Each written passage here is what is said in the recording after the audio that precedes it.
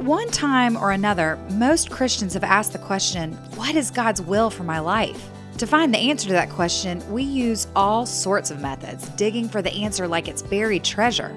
But what if God's will is not as hidden as we think? What if God actually wants us to know His will? In this message from Galatians chapter 2, verse 20, we'll be introduced to a better, more biblical way of finding God's will. Faith in God's promises is more certain than trying to discern temporary feelings or impressions. God desires to accomplish His will through us, and though He might not reveal every detail about every decision we make, His Word makes clear His overarching desires for us and how He wants us to live. This is the Radical with David Platt podcast. Here is David with a message titled, The Disciples' Will. If you have a Bible, and I hope you do, let me invite you to open with me to Galatians chapter 2. What is God's will for my life? It may be the most commonly asked question in Western Christianity today. What in the world is God's will for my life? And I think one of the reasons is because we have so many decisions that we make, and we have so many questions that we ask that are not specifically addressed in the Bible. And so we're wandering around just wondering, okay, well, how do I know what God wants me to do? And some of them are small decisions.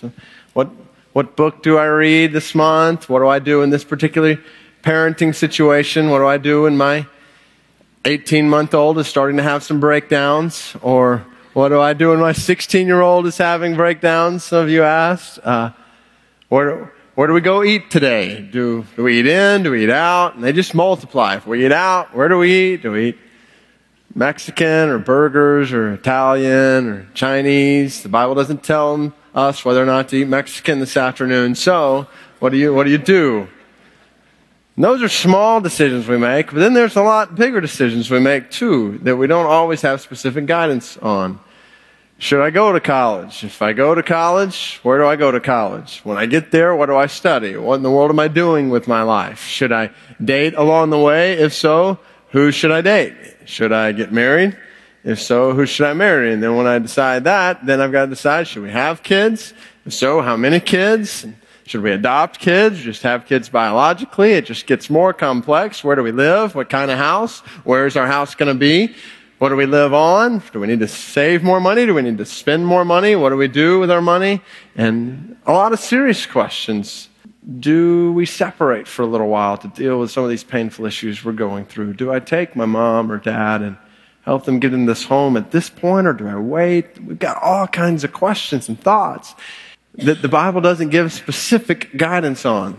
So here's the bad news. There are countless people, and by people I mean Christians. There are countless Christians who are confused and wondering, how do I find God's will for my life? And the good news is God's will is not lost. It's not lost. So we don't have to find it. I hope this frees you up from the very start. This morning, we are not living in this cosmic Easter egg hunt where we're trying to find God's will and God is saying, you're getting warmer, oh no, you're getting colder. What if God's will is not some secret that we need to uncover somewhere? What if God makes His will very clear to us? And what if God is actually more passionate about you knowing His will than you are about knowing His will? What if this whole idea of seeking to find God's will is more of a pagan notion than it is a Christian notion? What if trying to figure out the formula for discovering God's will is missing the whole point of Christianity altogether? What if God so desires for you and I not only to know His will, but to experience His will, that He actually has invested His one and only Son in our lives to make sure that we accomplish His will? This is the bottom line, the foundational truth that I prayed for each of you, that God would lodge in each of our heads and our hearts this morning. God desires for me to follow His will so much that He lives in me to accomplish it. God desires for me to follow His will so much that He lives in me to accomplish it. And this is where we come back to these concentric circles. We're talking about Christ in you and how does Christ affect every facet of who you are. We've seen how Christ affects the way we think, our mind, the way we feel, our emotions, our bodies. We looked at last week. How do we carry our bodies? How do we care for our bodies in a way that honors Christ? How does Christ affect our bodies? And then that next blank, I want to invite you to put the word will. How does Christ affect our will? And these different circles are not neat categories. It's not that they don't blend together, but the will encompasses all of these things. This is where our actions come out, and this is where our lives reflect what we believe and what we feel, what we think. And so what I want us to do is dive into a really interesting passage of Scripture this morning in Galatians chapter 2, where we're actually seeing kind of a confrontation between Paul and Peter. Two of these stalwart guys in the New Testament who are actually hitting heads with each other. What happened is there was a group, just to give you a little background, there was a group in the New Testament church called the Judaizers in the history of the New Testament church. And these folks came on the scene and they basically believed that you can follow Christ and Christ is who saves you, but you also have to follow Jewish laws over here. And so in order to be a Christian, you also need to be circumcised. In order to be a Christian, you also need to follow these food and dietary laws. And what was happening was Gentiles were coming to faith in Christ, and Gentiles lived a lot differently. And Gentiles were wondering, does that mean we have to be circumcised in order to follow Christ? Or does that mean we have to follow your dietary laws in order to be saved? And the Judaizers were saying, yes, that's exactly what needs to happen. And so you had this division, this conflict, and Peter was right in the middle of it. What would happen is if you were going to sit down, say you were a Jewish Christian, you were going to sit down for a meal with Gentile Christians, and they were going to start eating these things that went against your dietary laws, then you were in a quandary. Either number one, you could eat those things and risk violating these laws from the Old Testament, or number two, you could say, I'm not going to eat with you guys anymore, and by implication say that they are not acceptable to God because they're eating those things. And Peter was in that deal. For a while, he was sitting there eating this meal with the Gentiles, but then some Judaizers showed up, and he started to back away, and he wouldn't eat with the Gentiles anymore.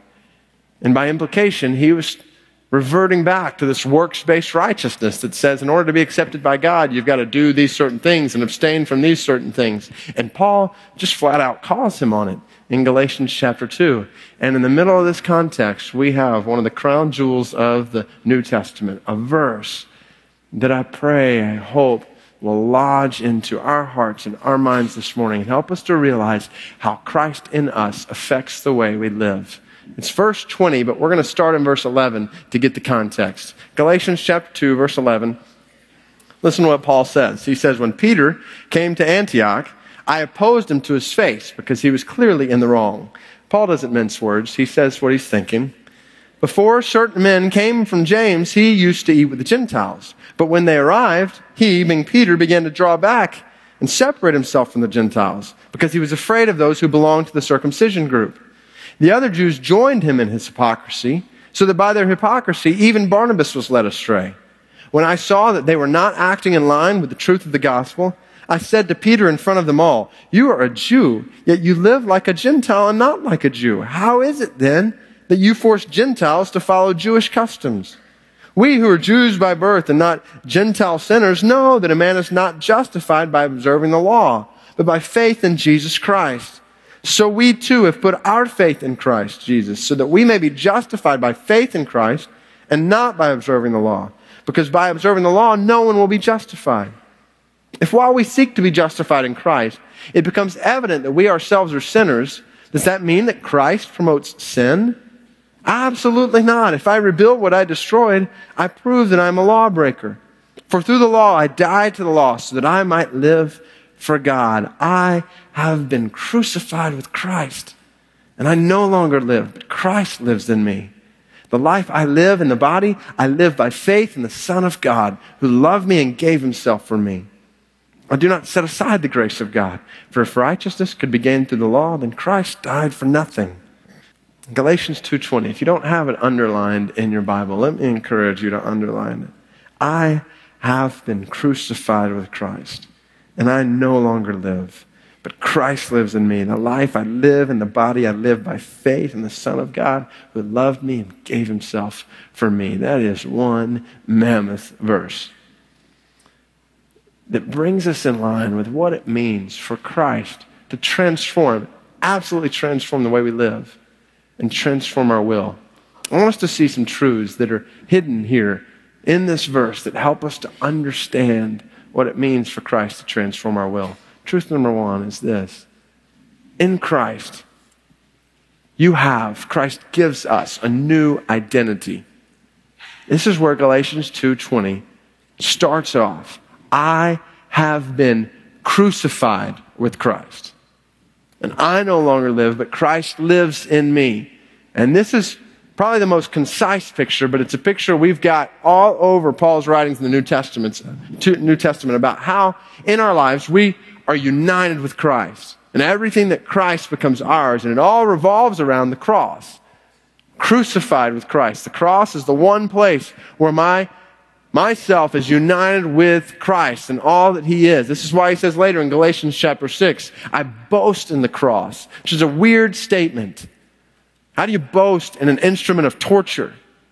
He boasts in the cross because of what happens at the cross. I want you to think about the great exchange that happens at the cross and the unity we have in Christ that happens at the cross. What happens at the cross? First of all, at the cross, I give him my sin. I give Christ my sin, and he gives me his righteousness. 2 Corinthians chapter 5, verse 21. God made him who had no sin to be sin for us in order that we might become the what? Righteousness of God. We give, at the cross, we give Christ all that we are. All of our sin, all the bad things we have done, and not just the bad things, we give Christ all the good things we've done that still don't measure up. Even our tears of repentance need to be washed in the blood of Christ. We give it all to him, all of our sin. You know what he gives us? He gives us all of his righteousness, spotless righteousness. This is why Paul said in Philippians chapter 3, I consider the best things in my life rubbish. They are like dung compared to knowing Christ, being found in him, not having a righteousness of my own, but a righteousness that comes from God and is by faith. He gives me spotless righteousness. So at the cross, you give Christ all your sin. He gives you all of his righteousness. That's a good thing. Then it gets better. Not only do we give him our sin, he gives us his righteousness. At the cross, I give him my slavery. He gives me his freedom. The whole picture we have is the fact, New Testament, we are slaves to the law. We are slaves to ourselves. We are slaves to the flesh. This is what he's saying in verse 19. Through the law, I died to the law so that I might live for God. At the cross, we give him our slavery to the law, to ourselves, to the flesh. He gives us freedom to live for God. We are free from the guilt of the law. Ladies and gentlemen, you are free from the shame of the law. You are free from judgment from the law, which we'll get to in just a second. You are free to live. I give him my slavery. He gives me his freedom. At the cross, I give him my defeat. He gives me his victory. It's not that the law is a bad thing in and of itself. The only problem is I can't live up to the law. But there's one who does live up to the law. And this is what he says in Romans chapter 8, verse 3 or 4, somewhere in there. He says, God condemns sin and sinful man in order that the righteous requirements of the law might be fully met in us. So we can actually fulfill the law through Christ. He gives us his victory over the law. This is why he said in Romans chapter 7, he gives us the victory through our Lord Jesus Christ. So I give him my defeat when it comes to the law. He gives me all of his victory. Next, I give him my judgment. And he gives me his mercy. Romans chapter 3. No one will be declared righteous in God's sight by observing the law. No one will be declared righteous in his sight. The whole world is held accountable to God. Ladies and gentlemen, you and I stand under the judgment of God for our sin. But praise be to God. He gave Jesus Christ to take that judgment upon himself, and we give him all of our judgment. That is what the cross is about, and he pours out his mercy on you and me. That's what happens at the cross. I give him my judgment, he gives me his mercy. Finally, I give him my death, he gives me his what?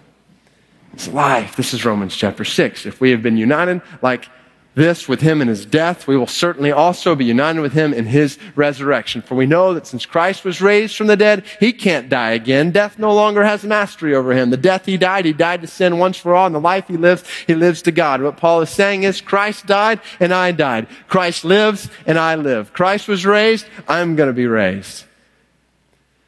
We give him death And he gives us eternal life. That's what happens at the cross. The great exchange that happens at the cross is Christ taking all that we are and the implications of all we are upon himself. And he takes all that he is, and he gives it to us. He gives us a completely new identity. There's a movie that came out back in the mid-90s about the President of the United States being hijacked aboard Air Force One, his plane, and the whole movie is about trying to save the president. You get near the end of the movie, and they bring another plane in. The Air Force One's about to go down in the middle of the ocean, so they bring another plane in called Liberty 24. And they attach this line between Liberty 24 and Air Force One, and they're trying to get the president off Air Force One before it crashes and basically rope him into Liberty 24. And all the nation is sitting there listening to hear what's going to happen, if the president's going to make it or not. Let's join in and listen to what happens. And I want you to listen especially to what happens at the end. 700,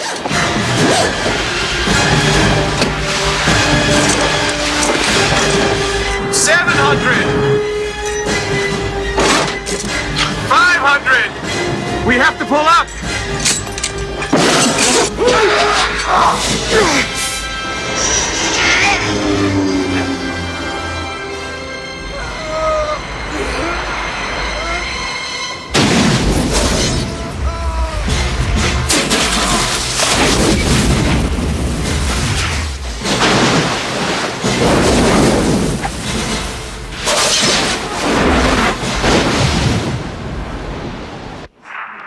Blue Star, Air Force One is down.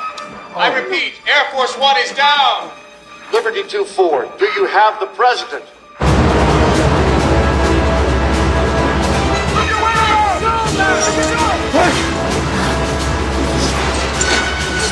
Liberty, do you have the president? Stand by.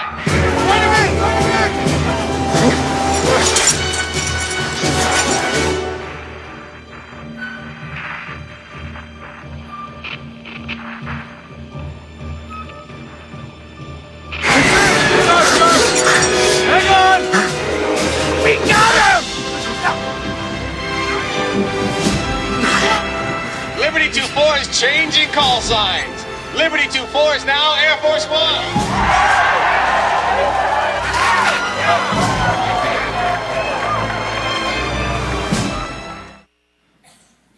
Doesn't it make you want to cheer? You got chills. Like the president is safe.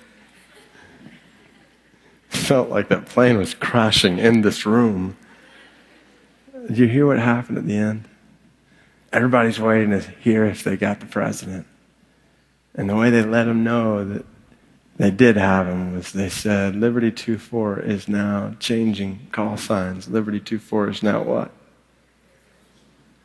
The entire identity of that plane changed when one man came on board. I remind you, ladies and gentlemen, that by the cross of Jesus Christ, when you unite your life with him, everything that he has, his experiences, his death, his life, his ascension, everything becomes yours. Your entire identity changes. I have been crucified with Christ. I no longer live. He's proud of being crucified. Why? Because Christ now lives in me. It's a good thing to be crucified with Christ. The great exchange that happens at the cross. Now, does this mean, Dave, that when you unite your life with Christ and you die with Christ, that you no longer have a will then? On the contrary, it's not that you don't have a will, it's that your will is now lost in him. It's not that Paul doesn't have a will anymore, but Christ lives in him. It's Christ's will. Paul is literally saying, I have given him all I have, all I am, all my will to him. And now it's Christ's will. And it's all that he is in me. He's literally saying, I've surrendered everything. I've surrendered my will completely to him. This is what it means to be identified with Christ. It means that Christ's will now directs me. We've got to realize this. If you are a follower of Christ in this room this morning, we've got to remember that we have sacrificed the right to determine the direction of our lives. You and I do not call the shots anymore. Our will has been crucified with Christ, and we no longer live, but He lives in us. We don't determine the direction of our lives anymore, and this is a very good thing. This is where we miss it. We have this hesitancy, even a fear, when we start talking about really giving God all of our lives. I mean, really saying, God, me and my family, whatever you want us to do, we will do it. Wherever you want us to go, we will go. We say, what a hard thing to do. I don't know if I'm ready to do that. It's almost kind of a scary thing. Where do we get that idea? I think it's because we forget who we're surrendering our will to Christ, to God, our Father. I mean, think about it. Dads in this room. What would you do if one of your children came to you this week, today, and said, Dad, all week long, this week, all week long, I want to do exactly what you want me to do. Every single thing you say I should do, I will do it completely. What would you do? Well, first you get up off the floor. Then would you rise up and say, I'm going to make this the most miserable week in my son or daughter's life? No, absolutely not. You'd say, I'm going to guide you. I'm going to give you direction that will show you that you can trust me. Show you that I do love you. I'm going to lead you to what is best for you. If you then, though you're evil, know how to give good gifts to your children, how much more will your Father in heaven give good gifts, give the Holy Spirit, give guidance to those who ask Him? Can I remind you that our Father in heaven is absolutely perfect. He makes no mistakes. So it's not a bad thing to give Him our will and say, you guide me, you lead me, you direct me. After all, He is the one who created us. This is the beauty. It's not that we don't have a will anymore, but our will is lost in the one who alone can enable us to experience the life that our Creator has designed for us. This is for the first time when our will becomes fully functional. But let's be honest, this is not where we are. I mean, really, how many of us came into this room this morning saying, whatever David reads from this book, I will do it regardless? No question. How many of us really came in with that approach to the Word today? Whatever it says, I'll do it this week.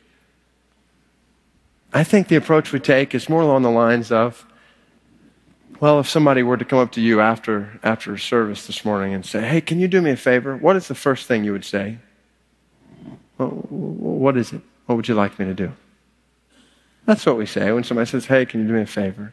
What would you like me to do? And that, that's the way we relate to each other. That's okay, but it's not okay if that's the way we relate to God, because it misses the whole point of Christianity. We have surrendered our lives to Jesus Christ. We have been crucified with Him, and we no longer say, let me hear what the Word says first, and then I'll decide whether or not I'm going to do it. And we've got to be careful here. I give you a picture of contemporary Christianity where we shop around for churches that say what we want them to say and say what agrees most with us, regardless of what the Bible really says. Who says we're going to go to the Bible and give ourselves to the parts that most agree with us, and the parts that don't agree with us we'll leave to the side. We've got to guard against this. Christ has given us a new identity. Our wills are lost in His. We have sacrificed the right to determine the direction of our lives, and this is a really good thing. Christ gives us a new identity. Second, Christ gives us a new direction. Now, here's the problem. Okay, Dave, I'm crucified with Christ and Christ lives in me, but I've still got all these questions. I've got all these decisions I've got to make, and I know there's people all across this room that have come here this morning, and you're facing some major decisions. Okay, well, Dave, what do I do then? Still got all these questions that are out there and decisions I've got to make. And it's at this point that you can go to the Christian bookstore and find a plethora of books that will give you some advice on this. You can go and ask a bunch of Christians for a lot of advice on this, and you'll get a lot of different things. I want us to pause for a second. I want us to think about some contemporary methods for discovering the will of God. How do I know the will of God? Let's think about a few contemporary methods. Number one, the random finger method. We laugh. I'm not going to embarrass you by asking how many of you have tried this method. The whole method that says, okay, I don't know what to do. I'm going to open up the Bible and point down to the first verse that comes down, and Psalm 124, verse 5, the raging waters will sweep us away. Is that encouraging? And it's at this point, you know what we do? I'm going to try it one more time. We do it 3 or 4 more times until we get one that makes sense. And, this is the word for me. This is amazing. I can't believe this actually works. We laugh because we've done it. I have a friend who used this method and pointed to Romans chapter 8, verse 25, and it said, but if we hope for what we do not yet have, we wait for it patiently. And there was a girl that he'd been asking out and kept saying no over and over again. And so this was God's word for him. Hope for what you do not yet have, and you just wait for it patiently. The only problem is, whenever we do that, we just strip the word out of its context completely. Romans 8, talking about how we hope for the redemption of our bodies, hope for eternal life. We don't have to worry about dating life anymore. And in the end, this wasn't the girl he was actually hoping for anyway. So maybe the random finger method is not the most reliable method. So let's move on to the second. How about the miraculous event method? The burning bush like Moses. The vision like Paul had on his way to Damascus. This is how it works. If only we would be spiritual enough for God to choose to reveal himself to us in that way. What an honor it would be. Here's the question. How many of you have seen the burning bush? Have you had that experience? Okay, so this is apparently not the most common method, so let's not rely on that particular one. Let's go to the third one then. How about the striking coincidence method?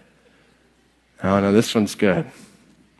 Coincidences kind of pop up here and there, and we put them together, and it makes it clear what God's will is for our lives.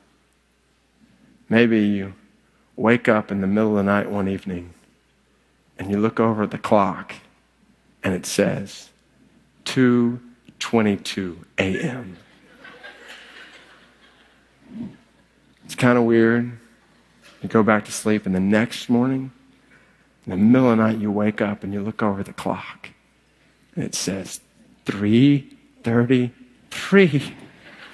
Okay, now you're getting a little worried. Next night, you go to sleep and you wake up, and you'll never guess what it says. It says 4:44. on the clock. That's weird, huh? God is telling me something. I need to change my job? Honey, we're selling the house. Why are we selling the house? Well, I woke up one night, it was 2:22, and then it was 3:33 and 4:44. Maybe God is saying, take some NyQuil so you can sleep through the middle of the night. Maybe you're in the heat of that decision, where am I going to go to college? Where am I going to go to college? And you're walking down the sidewalk and you're thinking, where am I going to go? And you look over and right next to the sidewalk, someone has thrown a crimson Dr. Pepper can. And you think, this is it. Alabama. God is telling me I'm supposed to go to Alabama. The only problem is you follow the logic here, then God in his sovereignty has apparently directed a Dr. Pepper drinker to litter at the very moment, the very place where you're going to walk by and have this conversation with God. And thanks be to God that he didn't cause a Fanta orange drinker to do that, because you'd have thought you were supposed to go to Auburn and you'd miss the whole will of God altogether.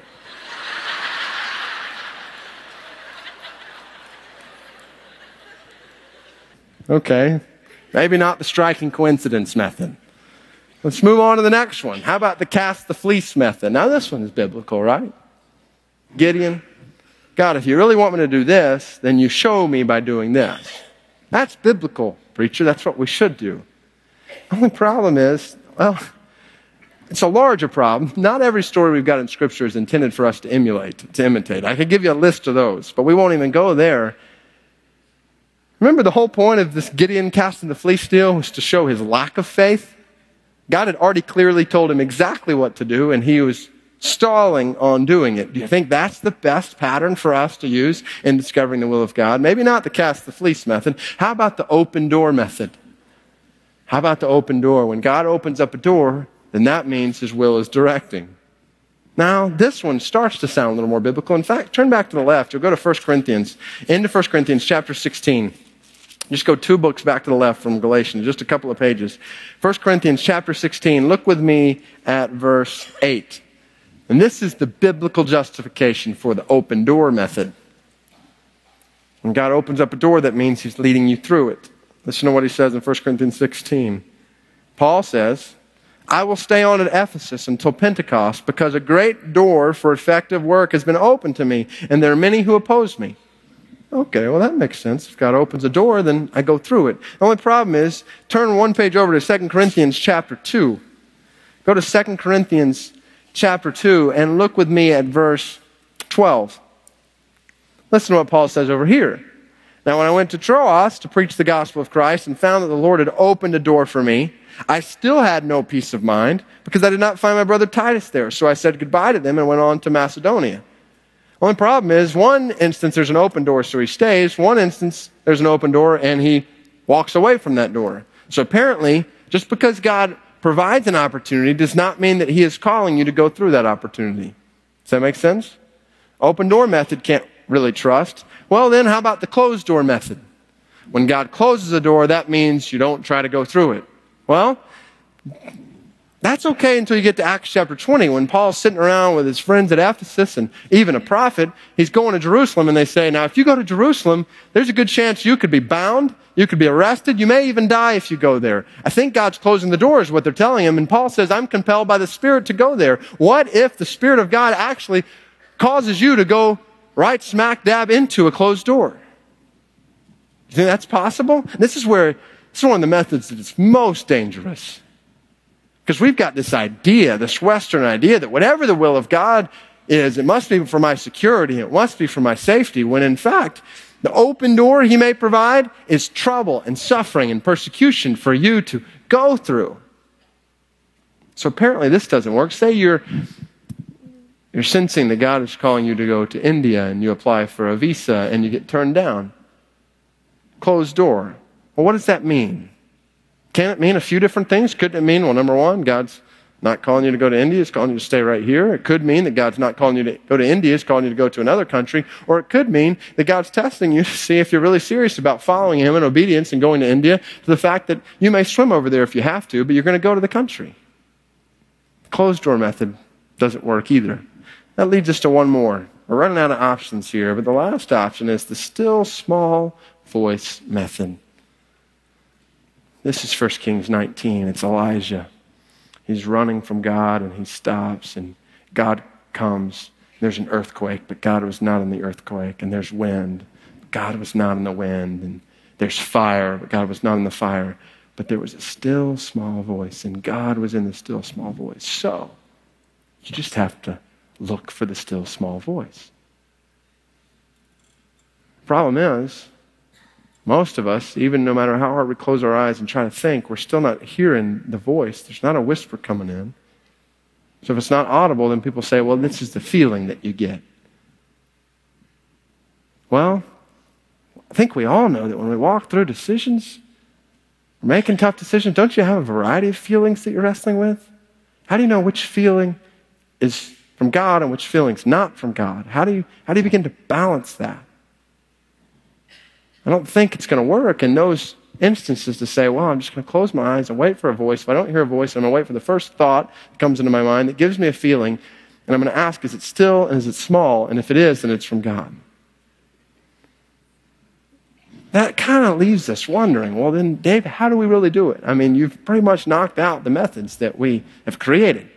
And I want to remind you, I mentioned at the beginning, I'm convinced every single one of those methods, while I know, please hear me, I know that God uses a variety of different things to reveal Himself to us and to lead us. I realize that. But these kinds of methods, formulas that we come up with for trying to discern, figure out the will of God, are just flat pagan. They miss the whole point of God's relationship with us. Let me give you a biblical method for discovering the will of God. It's really not a method at all, but it's the crux of what Paul is talking about in Galatians 2:20. Let's call it the faith method, so to speak.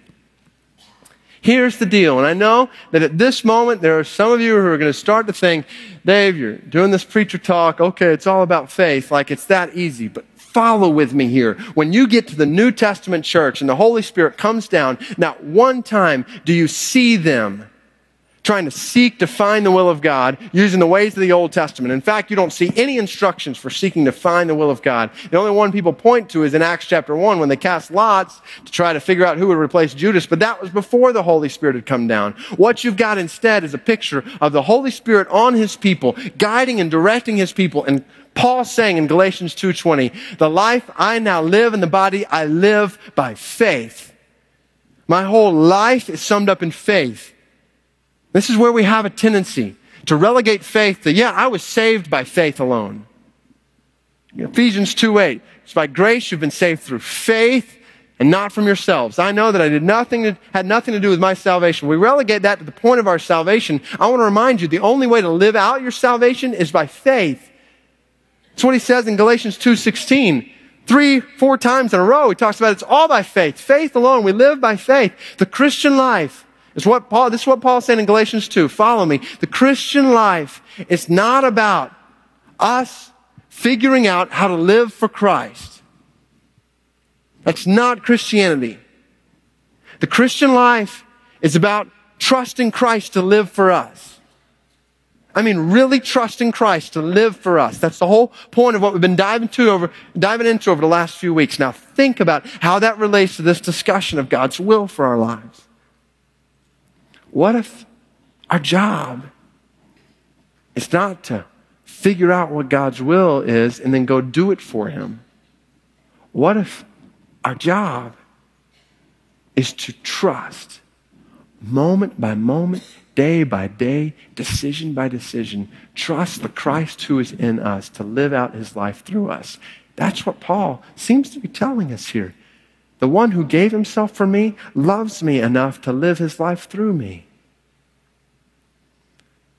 And at this point, we're about to dive into a breakthrough that I pray God brings us to in thinking about His will.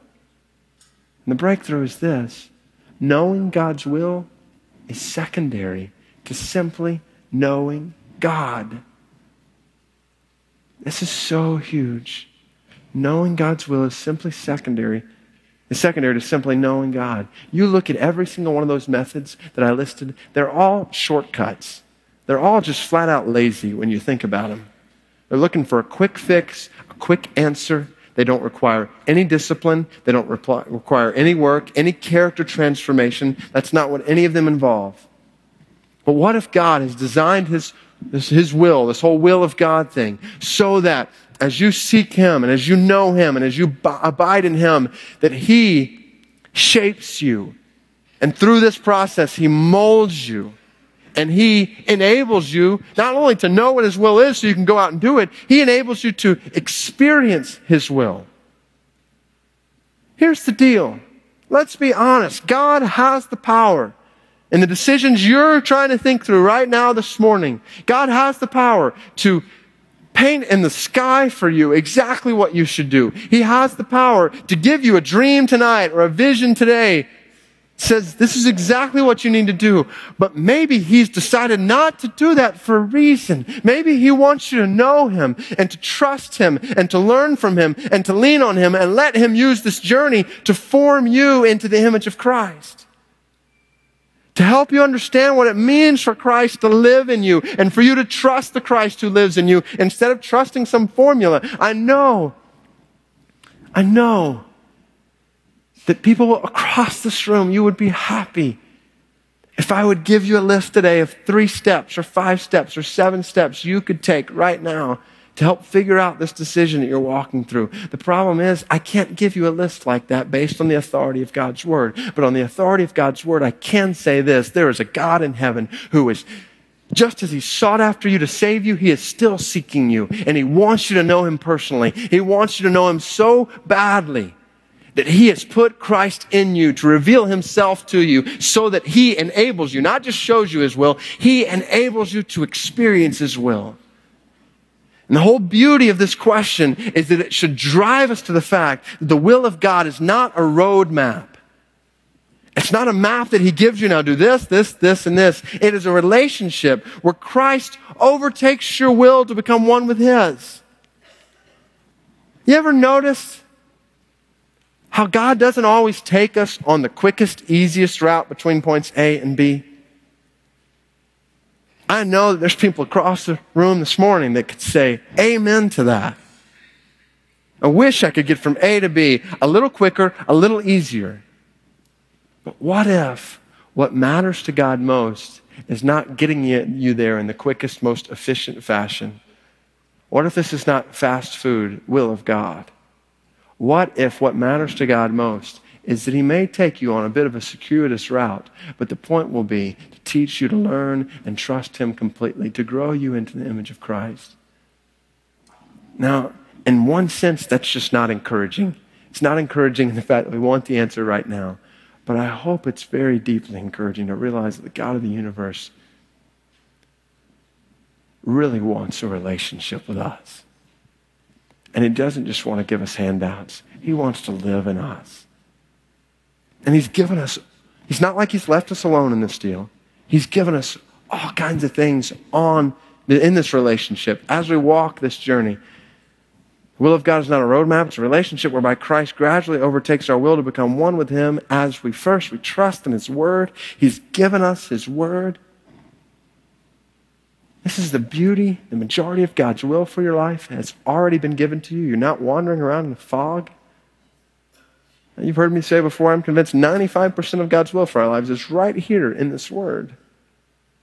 You open to any part of this book and you have the will of God, guaranteed. And it's trustworthy. So he says, trust in his word. Second, pray for his desires. This is the picture. His word fills our mind. It's going back to those circles.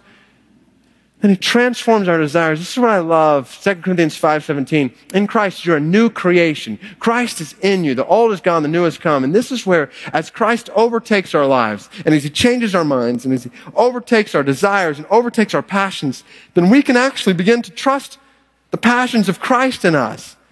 And our desires, we can follow our desires. This is Psalm 37:4. Delight yourself in the Lord, and he will give you the desires of his heart. Literally, he'll put his desires inside of you.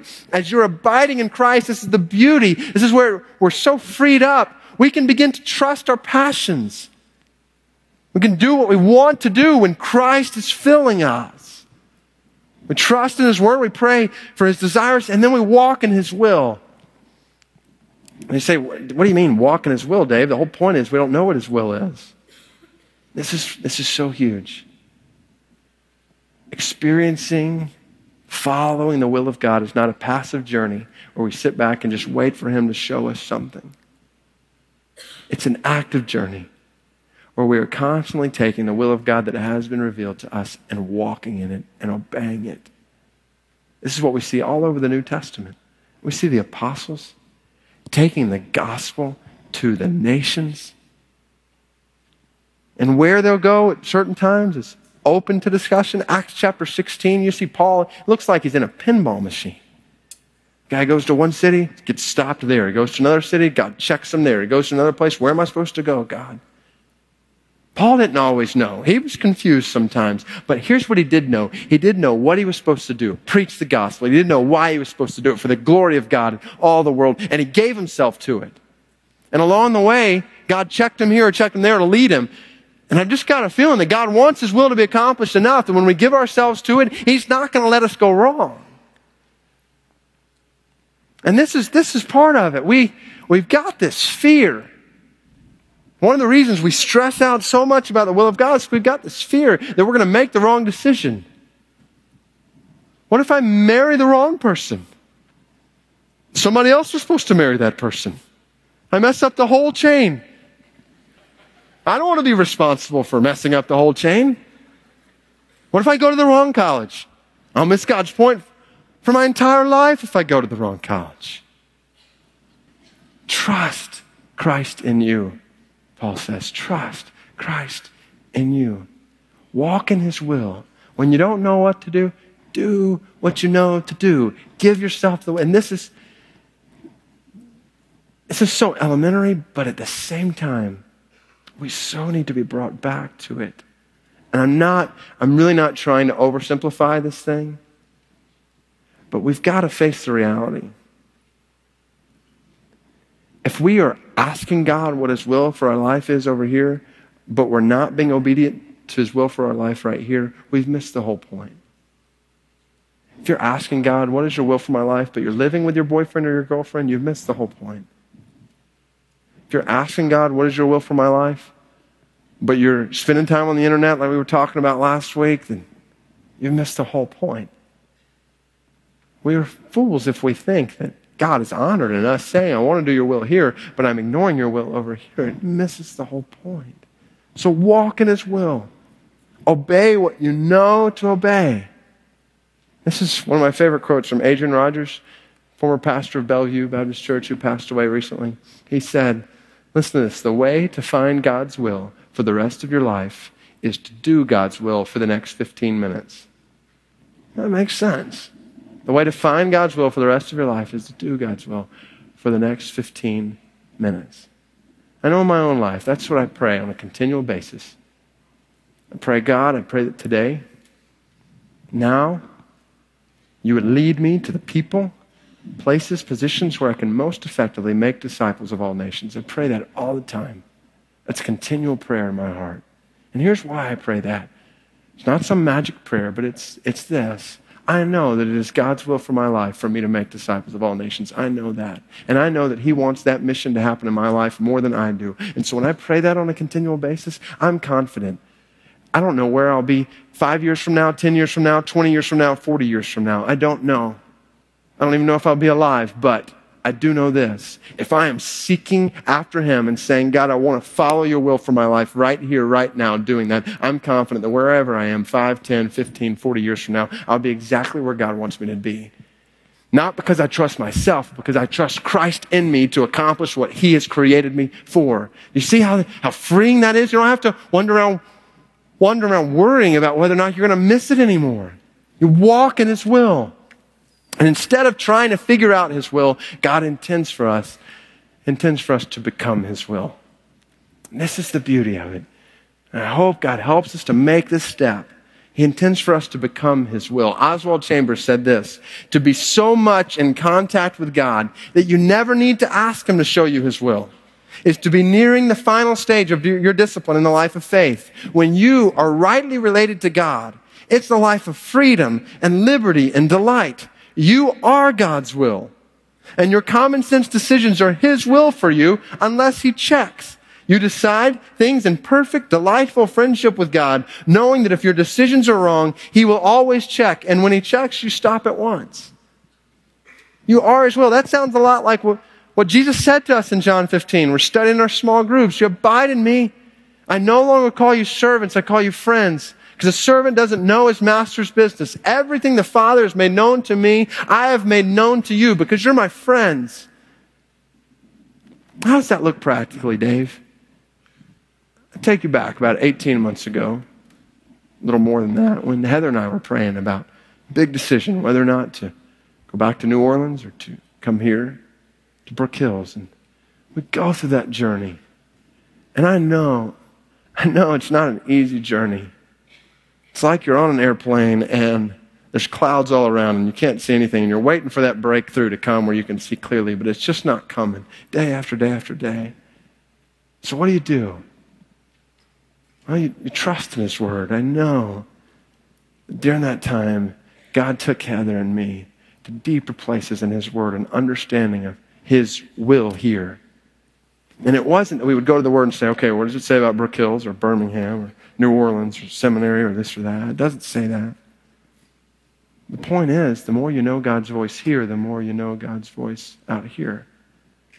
He took us to deeper places in his word, and we had all kinds of desires that were warring here. And she had different desires at one point, and I'd have different desires, and then we kind of get to another point, and our desires had completely changed, and I thought I'd come around to where she was, and she had changed completely to where I was. And so it was just battle with desires. What do we really want? Wrestling with that and saying, God, we want you to change our desires. You lead our desires. And he did that.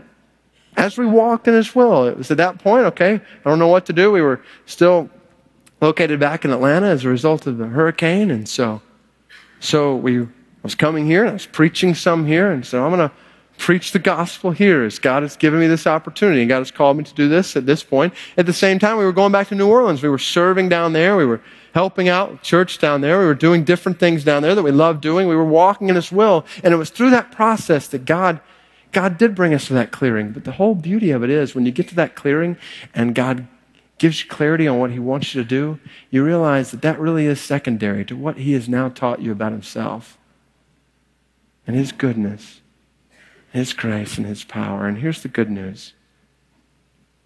You and I all know that when you make tough decisions here, that there's tendencies along the way to say, well, did I make the right decision? Did I make the right decision? And the good news is that 6 months later or a year later or 18 months later, whenever you start to think, did I make the right decision? Did I do this right or that right? You don't have to look back and hope in a small feeling you had. You don't have to look back and hope in some can you saw on the side of the sidewalk. You look back, and what you hope in is a rock-solid relationship with the God of the universe who has never left you alone in the middle of the whole process. This is what God has designed for us. And I call it the faith method here, and I don't want to sound over simple, but that is the point. Not even to trust ourselves, but to trust Christ in us, to lead us and to guide us. This is the beauty of the new direction that Christ gives us. Christ gives us a new identity, a new direction, and Christ gives us a new purpose. A new purpose. And this is where I want us to take Galatians 2:20 and back up again and see the overall context. Because what Paul is confronting Peter about is the fact that Peter had missed out on what God was doing among the Gentiles. He had missed out on that. God had a plan for what he was doing among the Gentiles. And Peter, by his actions, by not living out what he believed, was calling in that picture into question. And this is so big for us to realize. This is huge. The question is no longer, God, what is your will for my life? Now, we've talked about some reasons why we might not ask that question. Just talked about how we are his will. But when you think about it, God, what is your will for my life? The question's almost kind of funny, isn't it? As if the universe revolves around your life or my life. And then God's entire will revolves around me. What if, instead of asking, God, what is your will for my life, our question should be, God, what is your will for human history? And how can I align my life with your will? Now that changes everything. This is so big. What if the question is not what is God's will for my life, or what is God's will for my family, or even what is God's will for Brook Hills? What if the question really is, what is God's will in human history? I mean, really, what is it? Not what do I want his will to be? Not what are my plans and my desires? What is my agenda? Really, look at the word. What is God's will in human history? Now, how can my life, how can my family, and how can the church at Brook Hills align with this will? That's where we've got to get to. God, help us to get there. It's what Paul was telling Peter. Christ lives in you. He directs. He guides. What does that mean? First, we live to magnify the grace of God, grace of Christ. This is what verse 21 says. I do not set aside the grace of God. For if righteousness could be gained through the law, Christ died for nothing. Paul is point blank telling Peter that if he continues in the way he is acting, he will nullify the grace of God in Christ. And Christ will have died for nothing if you have to follow all these rules to get to God. You miss the whole point. So you live in a way that magnifies the grace of Christ. Second, you work to accomplish the mission of Christ. Paul is saying to Peter, You are hindering the advancement of the gospel among the Gentiles, among the nations, by the way you are living, by the way you are taking your will into your own hands. You're hindering the advancement of the gospel. And this is where we've got to come back to the seriousness of this issue for us as a church and where God has us as a people. We say that we believe that Jesus is precious and His love is more precious than anything else in this world. If this is true, that has huge ramifications for us sharing the gospel with the neighbors who live right around us. And if we say we believe Jesus is the hope of the world, and 1 billion people haven't heard His name, that if we don't rise up and say we'll do everything we can to reach them with the gospel, then we've got to face the reality that we may not really believe Jesus is who He says He is in the Bible. So big. So big. We've got to decide in our lives, in our families, and as a church, we've got to decide if we're going to be a spectator in the plan of God, living according to our own meager plans and our own meager desires and our own meager wants and our own meager agendas, or if we're going to put those aside and become participants in the eternal drama of a Christ who is drawing the world to Himself in Birmingham and all nations. Do we want in on this eternal drama? If not, then we'll miss out what it means for Christ to live in us. We work to accomplish the mission of Christ. And finally, we die to spread the gospel of Christ. The one who loved us and gave Himself for us. The word is literally surrendered His life for us. Christ died that He might live in us. We die with Him so that He might live through us. To share His life, we die to spread the gospel of Christ. I am crucified with Christ, and I no longer live. Not I, Christ lives in me. And the life I now live in the body, I live by faith in the Son of God who loved me and gave Himself for me. It is not a mechanical formula for figuring out God's will for your life, but it is the secret to knowing, experiencing, and walking in His will on a day-by-day basis. And I pray that God makes us a people who wants it, who wants it. Well, that's it for today's episode. I'm your host, Stacey Martin.